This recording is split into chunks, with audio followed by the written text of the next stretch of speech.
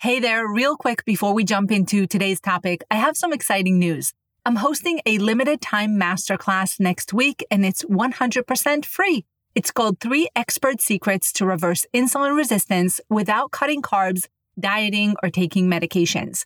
This training is for women with PCOS who know that food plays a major role in managing insulin resistance and PCOS, but have already tried countless diets with nothing to show for it. Are you one of these women? Well, this masterclass is going to help you so much. It's for women who are ready to stop yo-yo dieting and start balancing hormones with proven strategies and sustainable healthy habits. I am going to teach you all of that.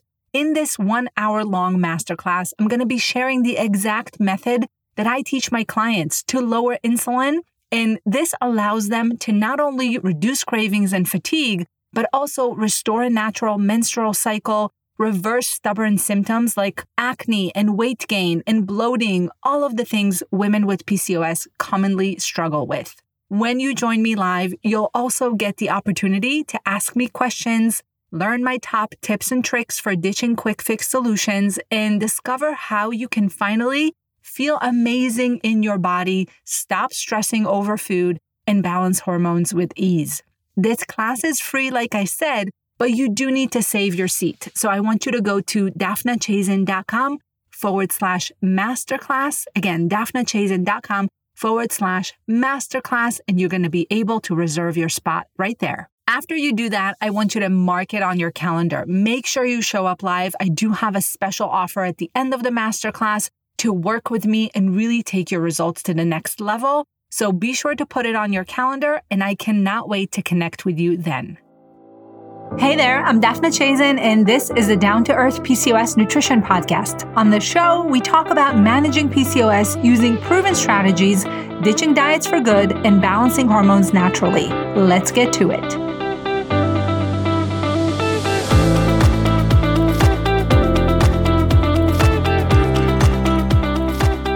I've been observing some of my most successful clients, kind of stalking them a little bit, if you will, and seeing what it is that they're doing that makes them so successful. I teach a lot of different concepts in my programs, and everyone takes whatever works for them, right? They try it, they see if it fits, and they run with it. And so I always tell people you don't have to do everything. You don't have to do 100% of all the habits in order to be successful. The truth is that even if you do half of what I teach you, you're going to be seeing results. You're going to be making progress. And then you can stay with those set of habits, with those little changes that you've made, or you can expand and you can get fancy and you can up your game. It's totally up to you. But what I've done over the past couple months is just kind of look and see what it is that my most successful clients are doing day in and day out. The habits that they swear by, the things that are their go-to behaviors around food, as well as mindset. And I'm going to be sharing all of them with you today. I have 7 habits that I've gathered. Let's get to it.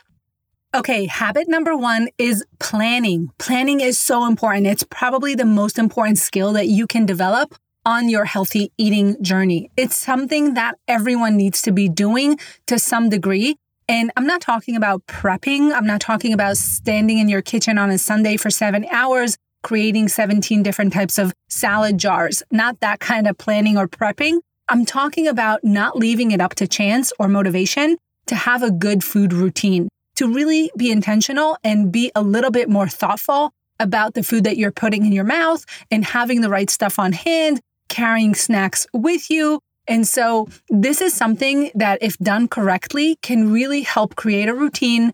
It can help your body get into a rhythm, and that's helpful not just for your hormones, but also for things like sleep and weight loss, and really reduce impulsive eating and overeating. And so if you're someone who finds themselves eating on the go, or not knowing what the next meal is going to be and then going through the drive-thru, or getting home super hungry at the end of the workday and just kind of eating random things, and before you know it, you had a little mini binge or even a full-blown binge because you've gotten too hungry, you didn't think about food all day, you got too busy, and you let that become, not a priority. I'm talking specifically to you. I'm talking specifically about your situation.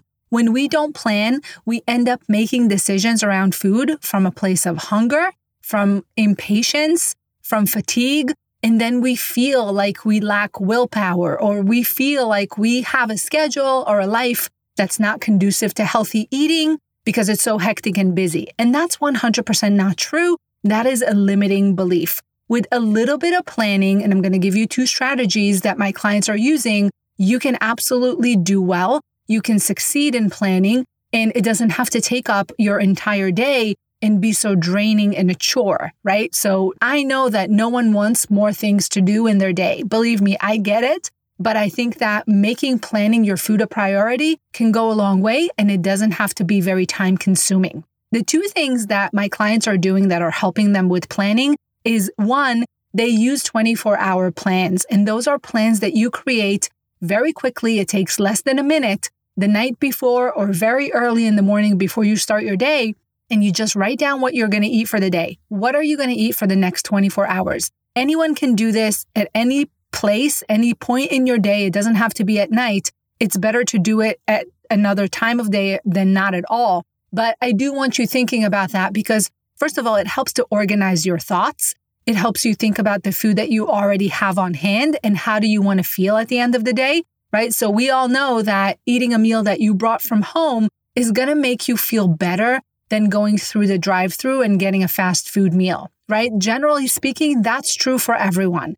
And it's not to say that you can not eat fast food, but wouldn't you rather choose to eat it from a place of thought and strategy and really having some sort of a, plan of food as opposed to going through it because it's an emergency, you're already starving and it's dinner time and you have nothing at home, right? I would assume that most people want to be more planned out, and it doesn't really take much. A 24-hour plan can help you do that. The other thing that can help you do that is start with breakfast and lunches.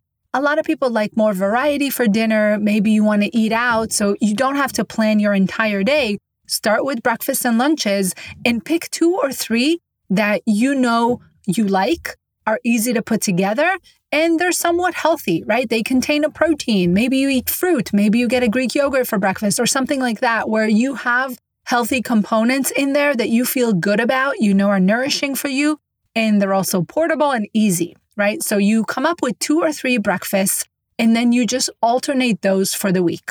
Next week, you can change it up, and you do the same for lunches. You come up with 2 or 3 lunches that you like, and you alternate them for the week. You make sure you have the stuff on hand. You make sure that you have maybe 10 minutes to put the meal together and bring the cooler with you if you work outside the house. And maybe you carry some snacks with you, right? Really, that's it. Simple. Start by alternating the 2 or 3 breakfasts and lunches, and that's part of your plan, okay? Now, I always tell people, even if you eat out or you order food, plan for that. That's part of planning too. And if you know you're going to have a really busy night this week, plan to get takeout. That is okay. But again, this is all about starting to think ahead, starting to be more intentional with how you choose food, and not choosing from a place of hunger, impulsiveness, and just like an emergency situation, which is what most people do when we don't plan. We kind of leave it up to the day. Let's see what happens. No, things don't happen our way if we don't plan for them. Okay. So I always say to people, no one gets healthy by accident. Okay. It just doesn't happen that way. You need to put some thought and effort into it, but it doesn't have to be all consuming. And so my clients, when they plan, they use one of those strategies. Some of my clients use meal plans. They like meal plans. I provide plenty of them, and some of them follow them closely. Some of them only eat in the spirit of the meal plan, right? They follow it more loosely. So I have a client, her name is Melissa. She's amazing, and she likes the meal plans. She likes to look at the different recipes. She likes to have some sort of a forecast of what her dinners are going to be. She uses leftovers. The meal plan also comes with a grocery list. So, it helps her to not only know what to shop for, what to have at home, what to bring to work with her, but also to know what to expect for the rest of the week. And then she can plan her weekend eating and other things around that. That feels really good. That makes you feel in control. It makes you feel more organized. And at the end of the day, it's going to build your confidence around eating. Habit number 2 is prioritizing protein and produce. You can absolutely not go wrong when you're prioritizing both of those things. Here's why. When we eat more protein, we are in better shape as far as blood sugar control, satiety, keeping your energy levels stable. Both of those things are working in your favor when it comes to weight loss, energy, cravings, fatigue. Those are all of the things that, having poorly controlled blood sugar can really impact negatively, and having the protein and produce in your day is going to instantly allow for better blood sugar control. And I want to focus more on the produce side of things because a lot of women already know about protein. You understand what it does. You understand the importance of it, but still many women don't get enough vegetables in their day. I have a client, she's incredible. Her name is Samantha. She's working very hard on changing her habits and really seeing great results so far. And one of the things she said is, I keep it really simple. When I go out or when I'm on vacation or at home, I just make sure I have vegetables on my plate. I used to not do this. I used to not pay as much attention. Or maybe, she was trying to incorporate vegetables, but the amounts weren't quite there. The variety wasn't there. So all of these things are important. And now she's doing it and it's working for her. So these habits are not fancy. They're very, very simple. The key is to do them and to be consistent with them and to constantly be improving. So when we're talking about produce and vegetables, I'm talking about non-starchy vegetables. There is no such a thing as a best vegetable. The one you like and can eat every single day in nice big amounts, that's the best one, okay?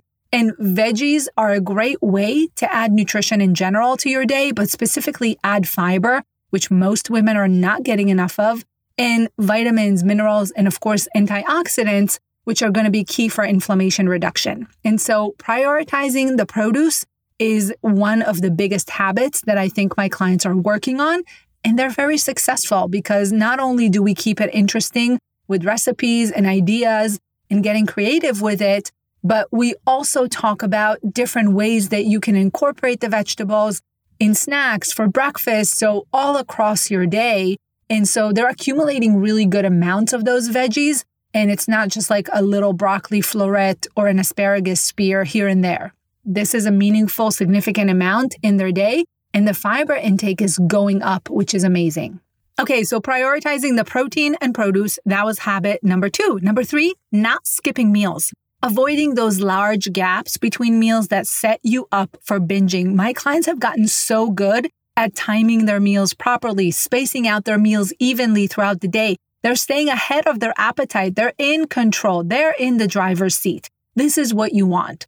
And so this is partly also about prioritizing yourself and honoring your body because we all get busy during the day, and not stopping for lunch or not having snacks when your body is signaling you that you need energy or you're getting hungry is really disrespectful to your body. And when we talk about honoring your body, we're talking about giving it the proper nutrition that it deserves and needs at the proper times, okay? So to me, this is the best form of self-care.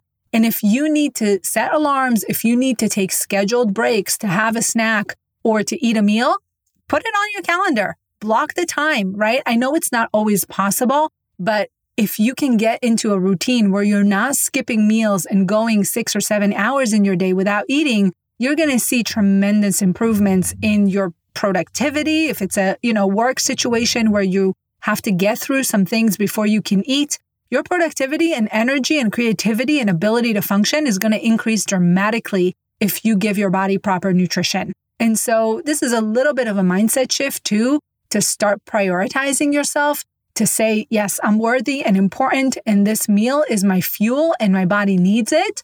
It takes time to get into that mindset if you're not quite there. But I do want you thinking about meal skipping. If it's something that's happening frequently in your week, it needs your attention.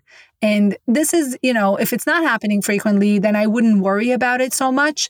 But my clients know that skipping meals is a crime in my program, right? It's something that we just don't do because it snowballs from there.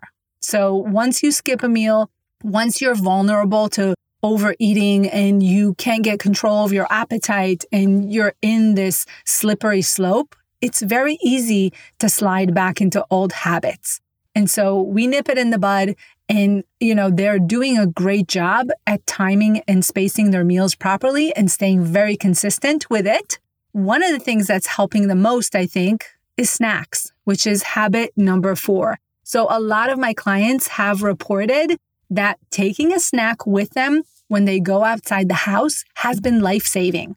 And my client Blair and Danielle and many of my other amazing clients are swearing by snacks because you never know what's going to happen. You leave the house for an hour, you may get stuck for 2 or 3 or 4 hours. And so you want to be prepared. You want to, again, take back control. Make sure that you are bringing stuff with you so that whatever happens, you're ready. And you don't have to sacrifice your health or your mood or your hunger because you got caught up or you left the house not prepared and not having the right snacks. So this ties right back into planning, the planning conversation, right? So taking stuff with you, having things on hand is also part of being prepared.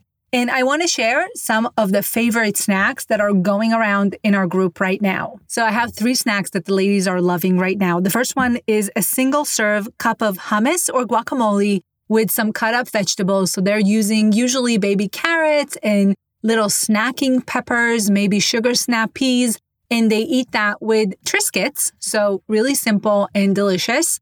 They also love the banana, peanut butter, and chocolate chip combination. It's less portable, but still delicious. And then the popcorn box. So it's kind of like a bento box that has some popcorn, edamame, and then blackberries or nuts. So they may use almonds, pistachios, or walnuts with those other things. Delicious, so much fun, filling and satisfying, and portable. So what's not to love? There's so many different options of snacks. Finding the ones that work for you and carrying them with you is one of the habits that I know my clients swear by. Okay, moving right along here to eating based on your carb tolerance. This is habit number 5. And it means that you know what amount of carbohydrates is right for your body. You also know how to select your carbs. The ladies understand how to portion their carbohydrates and how to evaluate if they've had too few or too many after a meal. And of course, what to do about that. This habit can absolutely be life-altering for someone, especially if they've been eliminating carbs for years and years and thinking that they can't eat pasta or bread or gluten or any of those things. This is something that we teach inside the program. I understand that women are afraid of carbs, but we learn how to not be afraid of carbs. We learn how to love carbs and how to incorporate them in a smart way and how to feel really comfortable and confident around eating carbohydrates because everyone should be eating carbohydrates in my book. I absolutely do not believe in restriction. I believe in learning how to do it in a smart way. Habit number 6 is journaling. Now, before you roll your eyes, I know everyone hates MyFitnessPal, and so do I, quite honestly. I think that MyFitnessPal can cause a lot more harm than good if you're becoming hyper-focused on numbers and really obsessive about measuring and weighing every single thing. And what I offer in my program is a much more gentle approach to journaling using a picture journal. So the ladies can have the option of taking photos of their food and uploading them to a secure platform where only they can see it and I can see it. And what it is, it gives you literally a snapshot of your food day without counting or focusing on grams or macros. It's just about quality. Now, I have a few people who do enjoy tracking on MyFitnessPal, and it does give them the awareness and accountability that they need, and that's fine. But for the vast majority of women in my program, the pictorial journal is their go-to. And it's a really nice thing to have. And they start enjoying it and they actually like doing that. And if they don't, we don't use it, right? There are options. But I do think there are many, many benefits to tracking. And I'm going to give you the top 3. I think tracking can really help with accountability and awareness in a positive way, meaning it can show you what you need to add. Not what you're doing wrong. It's not about that. It's not about what to eliminate and what to stop doing. It's about what to add. So a lot of people are noticing, oh my goodness, I didn't realize I skip lunch 2 times every week. Or I didn't realize I'm not eating as many veggies as I thought. Or I didn't realize that, on the weekends, my meal timing is totally off. And when you take pictures of your food, when you start paying attention, you become aware of those things and then you can make positive changes. So it's not about scrutinizing your choices or criticizing any of the things that you eat. It's really about making it better, focusing on the quality, focusing on the consistency, looking at your food as opposed to just seeing it as proteins, fats, and carbs or grams or calories. That's usually not a healthy way of tracking for people. And most people feel very burnt out by it soon after they start. And so journaling using a pictorial journal can also help you to evaluate your meals without feeling obsessed. And that's a big benefit of it. Okay. So again, we're looking at quality. We're looking at what's on your plate. You get the opportunity to put a note in, and the ladies always say, oh, I enjoyed this meal, or I didn't eat as much as I put on my plate. So again, awareness is there. Insight into your own eating habits and body is there. And then, of course, evaluating your meals with a less judgmental eye than you would on something like MyFitnessPal, because again, we're focusing on quality and what to add. And then it also gives you a reference guide. So I like journaling when it's used as data. And when you use your journal as literally an album of your meals to say, oh my God, remember that day? I felt really good on that day. Let's see what I ate. Or last week I had a day that I was really lethargic. Let's take a look at those pictures and see, maybe we can pinpoint what was the cause of it. So it's a great reference guide. It's kind of like, well, I know no one looks at albums anymore, but when we were kids and we had albums and we look through it and we're like, oh my God, remember this trip or remember this person. It's kind of like the same thing. You get to remember how you felt, what the situation was like. And from that place, you can make major improvements. And so data is helpful. And that's really all it is. It's not about criticizing or scrutinizing anyone's choices. And then last, but certainly not least, I already touched on this, but it's important and it's a habit that I constantly see my clients thrive with. And that is not avoiding anything, learning to stop labeling food and realizing that you can eat anything you want at any time. Nothing is forbidden. Nothing is bad for you. In fact, it can help you stay more committed and consistent to add certain foods from time to time and keep going without criticizing yourself. And I'm talking about desserts and mac and cheese and pizza and things that you like. Whatever it may be, you fill in the blank. You can absolutely incorporate it. And again, instead of avoiding it and building this tremendous desire for that food, when we have it from time to time, we incorporate it as part of our nutrition. It keeps us excited and it keeps us motivated and it makes you want to go and continue because you can see great results even with these foods sprinkled into your routine. And so I tell people, I was once asked by a client, well, if I eat this, will it ruin all my efforts? And I said, no, it will actually augment your efforts because you're going to feel normal. You're not going to feel deprived and you're going to be able to continue to do what you're doing with less sense of restriction. And the other thing that goes along with that is negative self-talk. We talk a lot about negative self-talk in the program because that's something that a lot of women struggle with. And when women in the program start talking about themselves in a more compassionate way, and it ties back into not avoiding certain foods, not punishing yourself, not always having so many rigid rules, you stop kind of criticizing yourself. You stop the negative self-talk. You feel more compassionate and you're more at peace with what you're doing. That's a habit that can really, really help make the journey a lot smoother and more enjoyable. So even though many women in my program still need reminders about negative self-talk and how negatively it can impact our habits and our body and our mindset, but many of my clients have already learned that there is no such a thing as a single food that's bad for you. There is no such a thing as a list of foods that we need to avoid. We don't have to beat ourselves up when we eat cake or pasta or whatever it may be. This is not going to make or break your journey. Okay. We want to think about it in a more open-minded way and be much healthier in our mindset as opposed to beating ourselves up and then returning to the cycle of restriction and rules to make up for whatever it is that you ate. This is not a good, healthy behavior to be in. So if you're in this cycle of restriction and binging and beating yourself up, there is a better way. You do not have to get stuck in that very vicious, toxic cycle. You can actually start learning that these are beliefs that are not serving you. There is a better way. You can make peace with all foods. Everything can fit. You just have to learn how to do it the right way so that you can stay consistent and see results. And that's when you start seeing motivation build up and confidence is building up, okay? So many of my clients say things like, I still can't believe I can eat bread every day, or I don't have to eat stuff because I quote unquote should. I get to have things that I actually like eating. Wow, what a concept, right? Eating the foods that you actually enjoy. Or someone said to me, I had desserts this weekend and it was no big deal, right? In the past, I would feel so guilty about it, but I just brushed it off, moved right on with my day, felt great. I was so grateful that that dessert was delicious. It hit the spot and I didn't think one more second about it, right? That's where you want to get to.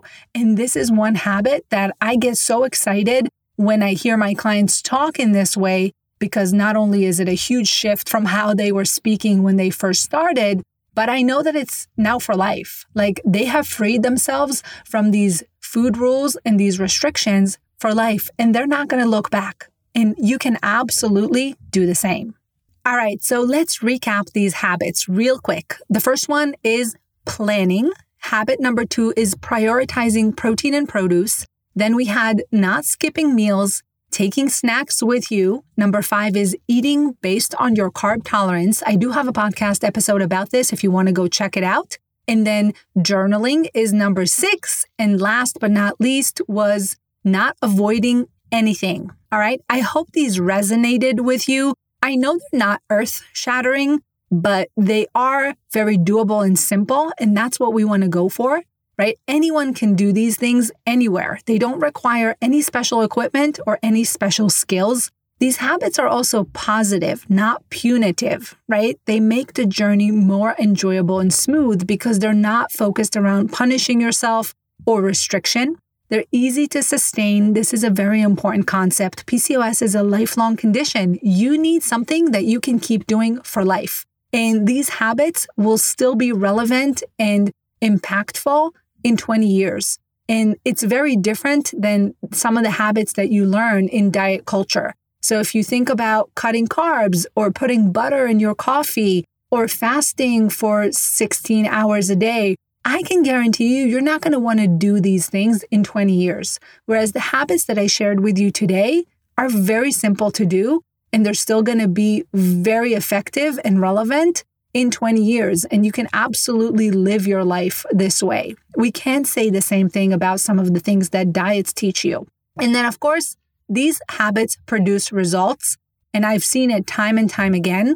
And that creates motivation. Like I mentioned before, a lot of women are waiting to feel motivated to get started. And that's a mistake. You're not going to feel motivated enough to get started. What you need to do is get started when you don't feel like it. Get started with these very simple and easy habits. And then you're going to start seeing positive results and you're going to get super motivated at that point because it's working. And that's how you build confidence and motivation in this journey. Okay. So these women are seeing transformational results from these very small habits. Why? Because they're doing them every freaking day. They're consistent. They're repeating the same things. And so over time, it accumulates to amazing results. I'm talking not just about weight loss, but also periods that have regulated after years and years of not even having a period, clearer skin, less bloating, less anxiety, more energy, better sleep, boosted self-confidence. I mean, you name it, it can happen. All you need to do is be consistent with these habits, pick the ones that work for you, and you can be as successful as some of my clients. I hope today's episode resonated with you, and I hope even more that you start practicing some of these ideas, concepts, and habits. I'd love to hear from you and kind of see how you're doing, what progress you're making, so that I can continue to support you on your journey. All right, I'll see you here again next time. Bye.